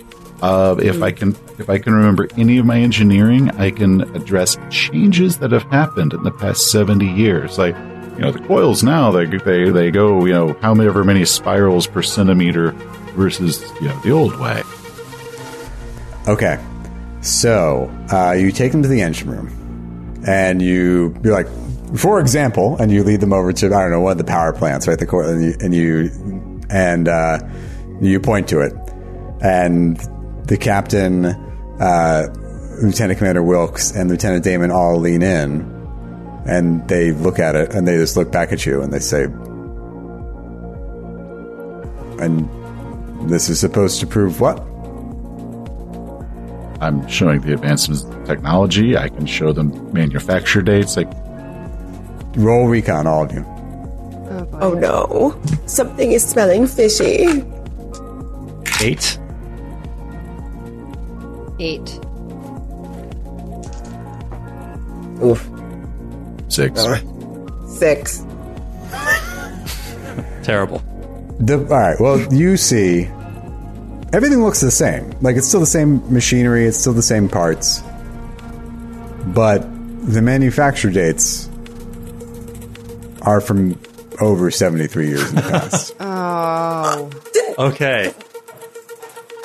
Philo says, 1 moment, please, if someone will take me to my quarters. And if someone does, I'm going to go through my books, and I have a 2-year-old copy of Anju Koilo's his Tales of the Imperial Emperors. And there is an index in the back with a timeline of all the emperors of the Third Imperium with years. So he's going to open to that page and see what he finds there. It only goes up through the previous emperor. Now Wait, I feel else? he feels like he's going insane. Like he's just I mean, you probably do feel that way. yeah. Can we do sensor logs? Can we Can we see a moment that the stars changed or the ship? Like, what happened? Yeah. When that ship appeared, like, what else? Were there Also, energy surges or? They're not going to let us, but like, I want to look at their sensor logs because I don't trust Wilkes about the misjump. If they had like a misjump, yeah, I mean, something went wrong. All right. Well, first of all, you have to deal with the detachment of Marines and the officers of the Ellison who are standing there looking like, you're going to tell us what's going on. Well, and you're going look to at tell the us data now. pad. Look at the data pad. What about it? It's newer than your data pad. The parts, the ship. Well, this is an old ship, though, too. That's part of the problem is that, like, a scout courier is, like, a very old design. Yeah. So, Star Trader, well, basically. even that, like, Star Trader is, like, still, it's like, really old. Yeah. All the pieces. The captain pulls you aside, the group of you aside. Says, all right, I don't know what's happening here, but you're going to tell me what's going on. And I want to know exactly. Obviously, I want to do what's right. But you can't just tell people such lunacy and expect everyone to believe you. I can't just hand over my ship. Right now, I feel like the universe is gaslighting us. What would we have to gain by doing this? Yeah, what type of prank is this? To lead you straight back to the army that you are a part of, if we were not in on it, would be certain death for us. You have to understand. I can't have this conversation. All right. You have to understand the nature of the mission of this ship is of vital importance to the Imperium. We answer directly to the High Command. If I were to... In the last misjump, our jump drive was damaged. The captain died preparing to repair the jump drive. We were supposed to jump days ago. Oh. Wait, so you didn't jump when we long found you? Do you think this mission's been going on, like, from your side? We've been in space 3 months. And did you from your point of view, did you complete a jump and you appeared next to us? How did we appear on your scopes? From our point of view, you just appeared, like, Literally, right beside us. Not even a jump. You were nothing on our radar, and then a blip. You were suddenly in front of us. It's nothing I've ever seen before. From our point of view, there was nothing, and then there you were. Matthew, in your reckoning of things, if someone like jumps in, because otherwise it sounds like someone could just have jumped into our sector and then they would appear. But is there some other sort of phenomenon that occurs? You would say, like, oh, you can say these people just jumped into this area rather than they just appeared there with no explanation. I think in a jump, like there's a kind of residual space-time continuum phenomenon. Yeah, you'd be able to scan to see like a light, maybe something on sensors, like a burst of gamma rays, or right, hydrogen atoms that just managed not to get consumed that whole time. Yeah. You did not. But this didn't happen. It was just they were 1 second they were not there, the next second they were. Exactly. Yeah. We'll say we will compare your sensor logs to our appearance. We can show you our sensor logs for your appearance. That night, both of us would have shown up. I'm assuming. I can't assume anything right now. Without any of the telltales of a jump from any of that. And yeah, very well.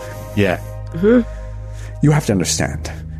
This ship is meant to spend no more than 30 minutes out, not in jump, at any given time, unless we are collecting fuel. For no other reason are we to be just out in normal space. It's a direct violation of our orders, but our jump drive is damaged. We cannot go to jump until we complete the repair. I'll help you fix the jump drive. I want to know more about what's going on anyway. Absolutely not. Did we get because it was like released like on the internet, that video that kind of sparked off this whole thing. Yes. Oh yeah, show them that.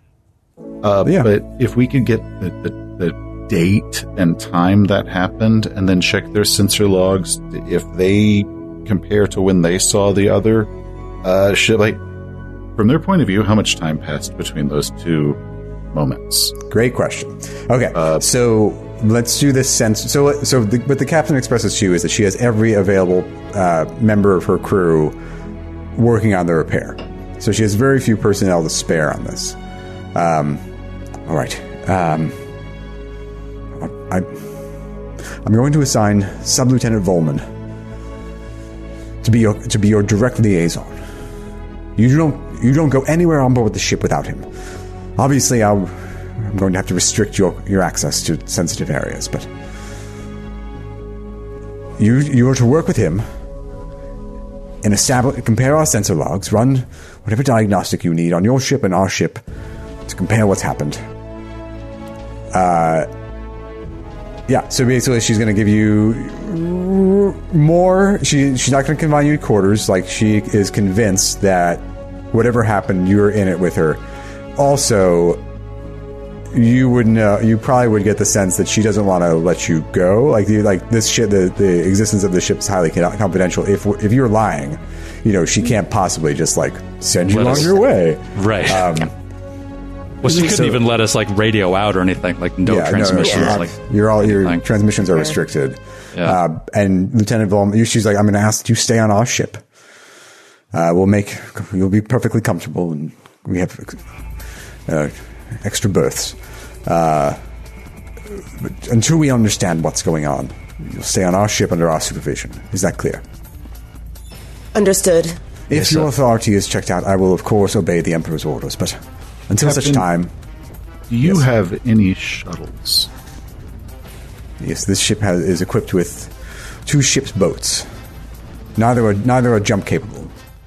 Perfect. Okay. Not that we intend on taking off or anything. I think we just wanted to know in general. Do you have probes? Do you have any probes on this ship? Yes, of course. We have standard complement. Could you send out some probes just out? And have them just report the time periodically, like every hour? That sounds like a wise idea. Yes. Lieutenant Damon can assist you with that. Yes, he will. I will gladly help with that. Great. All right. This is... Obviously, if there are Emperor's orders for me to turn over the ship, I will of course do so. But until such time, I cannot relinquish control of this vessel. You should also know the other reason why we're out here is because it's not going to make any sense to you. There are 2 planets vying for power over your ship because someone spotted it. Now, I don't know what time or what year because I'm so fucking confused about what's going on. But we might run into others, and you need to be prepared as captain to take that on. We have no power on your ship, but I would like to have power of my own choice not to die on your ship. Also, those ships are not allowed to know this is Imperium. It would absolutely destroy the Emperor's plans of expanding the Imperium. That was why we were sent. They weren't allowed. They were not supposed to know this ship is here, and especially not be Imperial. Roll persuade. Okay. Let's say Sydney and Seth both can roll. So is this based off social? Yeah. Oh, not my best. Well, okay, I'll let you if you wanted to use education and you're able to kind of make an argument about the history of the planets history and stuff. Okay. So, do you want this one? Galactic Order. Okay, well, I did my best. That's a 7. Why don't we make this a task chain? What did you roll, Seth? Also a 7. Oh, forget it. Okay. We're too pushy. Yeah, just... She doesn't quite She doesn't disbelieve you, but she also doesn't really know what you're up to, so she doesn't quite trust what you're saying. So if you can provide me with any briefing materials on these planets, and I'll write me a report, and I'll evaluate. Oh. Can I think back, just using education, jack of all trades, to what the political situation was on Clorthan Nodra 70-some years ago compared to now? Yep. That is a 10. You would know the tech level would have been lower, they've been a colony for hundreds of years, and they've hated each other just as much ever since. So, like, the Cold War was still cold at that point. It hasn't been hot since the early days of colonization, but there's nothing remarkable that happens at that point in history for them. Okay. So they would be, so it's like these Cloth and Noja have been at each other's throats in one way or another for hundreds of years. In our time that we believe we have left to come to you, things are about to heat up quite a lot, and your appearance has provided a match. Our time. You understand how ridiculous that sounds, right? I understand. Perhaps we're wrong. Perhaps we've all contracted some sort of space madness. I don't know. But from our perspective, we were given these orders, and that's the best we can go on until we find out differently. This is the best information we have to go on. You're going to report to the doc and submit yourself for a full physical, just to make sure you haven't contracted some kind of virus or disease of some kind. Oh no! Already. The plague. And Artemis looks and just goes, "Sorry." Okay. So you meet. So she leads you back onto the ship. The Marines take you to. She gets on the PA and orders Sub-Lieutenant Volman to report back to the airlock so he can escort you. She gives him his orders. He was the one that was very tall and had the sandy hair with the mid-20s. He's like, yes sir, of course. How can I help? Where would you like to go first? What's the first order of business? Oh, I should take you to the dock. Yes, okay. So he leads you to the med bay, which, as you remember, is on this level. And you meet that the officer with the young man with the prosthetic leg. Do you submit to physicals? Do you do anything, or you just Philo strips down to his briefs. Okay. He checks you all out. You're all doing fine. You're in perfect health. Nothing out of the ordinary. And he tells you that. His name is the doc's name is Sub-Lieutenant Henriquez, by the way. Lionel Henriquez. So now that you've done that, what do you want to do? You've got access to much of the ship. Sub-Lieutenant Volman will be able to kind of guide you wherever you need to go. I think we should do sensor logs, and I'd like to launch some probes just out. Great. Okay, so he's going to take you to the bridge for that. When you get up there, you find that the captain is okay. Yeah, I'll read you what the bridge looks like. This is obviously the nerve center of the entire ship. It's buried deep in its center, not on the top like your ship.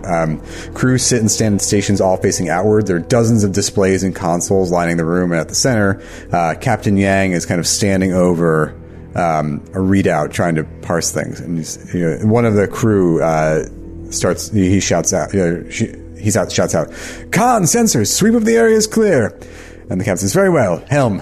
Z-minus 1,000 meters. Come to heading 147 Mach 35. And there's a young crew member at the helm, and she says, Z-minus 1,000 meters. Coming to heading 147 Mach 35. Aye, sir. And the captain says, "Sensors, begin another level 5 LiDAR sweep." And the crewman at the sensors just kind of looks over at her confused. And he's like, "Sir, I just completed it." And she's like, "Begin another LiDAR sweep." And her eyes narrow just a bit. He goes, "Level 5 LiDAR sweep. Aye, sir." And she sees you on board. "Yes, can I help you? What do you need?" We need to check your sensor logs. Yes. Lieutenant Volman, I'm sure you can... yes, sir. Aye, sir. He takes you over to a station, and he begins pulling the sensor logs from their ship. And you're just looking to compare them with the logs on the Kate's Gambit, right? Yeah, and also, like, just basically we want to go back a ways and, like, if they ever picked up those other ships that you tubed them or not, or, like, anything weird. And also, their record of our appearance as well.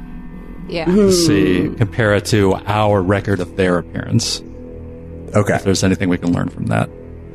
So, you compare, let's say you compare the sensor logs. Let's say it takes, I'm going to say it takes a little while because you're trying to be detailed. So maybe it takes, 4 or 5 hours. And maybe eventually Lieutenant Volman has mirrors the console down to the wardroom so you can be a little more comfortable. The sensor, so your appearance appeared to them exactly as it appeared to you. Their appearance appeared to you where there was nothing, and then all of a sudden there was something. They didn't detect any kind of jump particles. They did detect, you do see they did detect the civilian vessel. This is interesting. So when they did, the civilian vessel jumped away, they detected its jump 1 hour ago. How long have we been on this ship? 1 hour previous. Before we. But it's like we've been on for 5 hours. So they detected it 6 hours ago. Yeah. Am I Pufferly supposed to check his hairline in the mirror? Yeah. I'm gonna cut my arm off and check the rings. When they're saying, cut my arm off. I just got that too. I'm going insane. When they're talking about this at this weird discovery that it was only an hour ago, Artemis is going to try to sneak away to go see the jump drive and see if she can get into that area and see who's working on it and what's going on. Mm-hmm. Okay, so if you're not going to be able to sneak away, but if you want to ask Lieutenant Volman, he'll take you. Oh, I was going to do stealth, but yes, I will ask Lieutenant Volman instead. He's like, I'm sorry, I'm so sorry. I can't let you go. I can't. Oh, you gotta go with me. I'm sorry. Oh, that's fine. Just trying to move along. A lot of stuff going on, and I'm getting really concerned about the predicament we're in. Philo's trying to cut his arm off over there. I know. Yeah, This is, you better hurry. I'm going to do it. I swear to God. Philo, no, that's My the forehead butter always knife. been this big. It won't work. It'll take a while, but it'll work eventually. So you'd better hurry up. Although you probably do have several hours before I'm able to manage it. Okay. So you want to go check out engineering? Do you all want to go, or just Artemis? I'll go to at least use engineering on that because she's got astrogation knowledge. Okay. I know. I think. I follow is going to stay on the bridge. I think. Sorry. Go ahead. I don't know if I can do this, but Gigi's she's got massive steward skill. I would love to be able to. There's 41 people on this ship, right? 41? Yeah.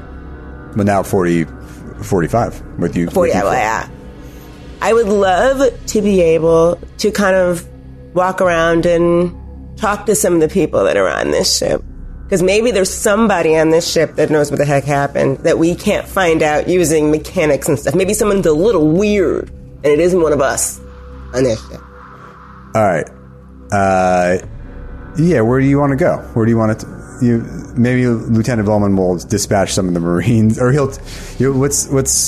maybe you talk amongst yourselves. What kind of order do we want to go this in? Because he's going to keep you kind of in the wardroom or in your quarters unless he's escorting you. Okay. Who you think you want to talk to? Who you think is going to have the best scuttlebutt? Who, me? Yeah. Gigi, I mean? Yeah. She's one. Okay, so there's 41 people on the ship. I think I'm just going to start with whomever I see first. Wherever. I don't know if people are in their quarters or they just walking around. She's literally just she wants to meander around and talk to people. See if anything sort of stands out to her because she's because of like her past and working in a big company and being around ships and shipbuilders, and she has like a kind of like a good sort of understanding of like people. And so I feel like the steward skill would lend itself to just sort of casing people out. And that's what I want to do. Since everything else is being taken care of, her job is people. So I want to see who's on this ship besides the brass that we already had conversation with. All right, here's a carouse. Yeah, that would be carouse would be the right skill. But here's the... I don't think they're willing to let you just kind of run rampant over the ship and kind of... But where's your restroom? I'll go find the restroom. Let's do this. Let's say for a moment, Lieutenant Volman leaves you kind of poring over the sensor logs, and he just says, "I'm sorry, I have to." He's the tactical officer, by the way, so he's got on a ship like this. He's got quite a few responsibilities. He's like, I have to step away for a moment. The Marines are posted right outside the door. You can't leave. I'm sorry, but I'll be back soon. I just have to stay here until I'm back. I'm sorry. And he leaves. And while I'll have some refreshments brought in. And while he's gone, one of the ship's stewards, brings in kind of food and some water and some coffee for you all. Naval pudding. Classic 73-year-old naval pudding. Navy pudding. And she is very curious to see who you are, but she kind of keeps quiet and she starts kind of like assembling the spread on the table. Mm-hmm. What do you say to her? What do we do when they put snacks in front of us? What kind of question is that? No, like, do you want to talk to her? Like, you have a crew member here and you've got nobody listening. So do you want to use your... Okay, so this is a crew member that we've never seen before. Yeah, she's just one of the stewards. Oh, she isn't? I was going to say, this coffee is 75 years old. Tastes delicious. What is your exact capacity on this ship? I'm on the steward crew, ma'am. You're part of the keep you fed and watered. Yes, I work in the kitchens. I also I monitor the officers' mess and keep the food and beverages stocked and ready for the officers. That's nice. What's your name? Oh, crewman Katie Finn, ma'am. You don't sound too sure of that. No, my name is Katie Finn. It's true. Sorry, I'm just nervous. Everyone's very curious. You understand our mission is highly secretive. We don't interact with any other ship. We haven't seen another living soul or another ship since we left space dock. You haven't seen or spoken to anyone except for the people on the ship, except for us who magically appeared next to you in space, right? You magically appeared next to us in space? Isn't that what just happened? Are you not aware of what just happened? You would guess that because she's on the kitchen staff, she probably does not. She wasn't on the bridge, and they've kept it pretty locked down. We're basically visitors, and we're here on your ship, and we're just trying to find out a little bit more about what possibly happened. So we're just trying to meet everybody, talk to everybody who kind of is here and doing what they're doing. Is this because of what happened with the captain? Yes, we got a little bit on that, but you kind of remind me of what went down again, because this snacking on this delicious food, I seem to have forgotten it all. Can you tell me again? You want to know what happened to the captain? Again, reiterate it for me again. Yes, sorry, what's your name again? Or did you forget it again? I'm crewman Finn, ma'am. Okay, yes. Well, yes, proceed. I mean, what happened to the captain? I mean, everyone knows that. Hemph. She killed him. And we'll see you next week. Okay. Really good this. Hemph? Hemph. I'm saying hemped. Hemp. Who is hemped? I don't know. Okay, Dang. great. I don't have... Oh, gosh. Hemp? We're all All right, confused. making a note now. We didn't meet a hemp. We did not meet a hemp. God damn it, Matthew. Okay.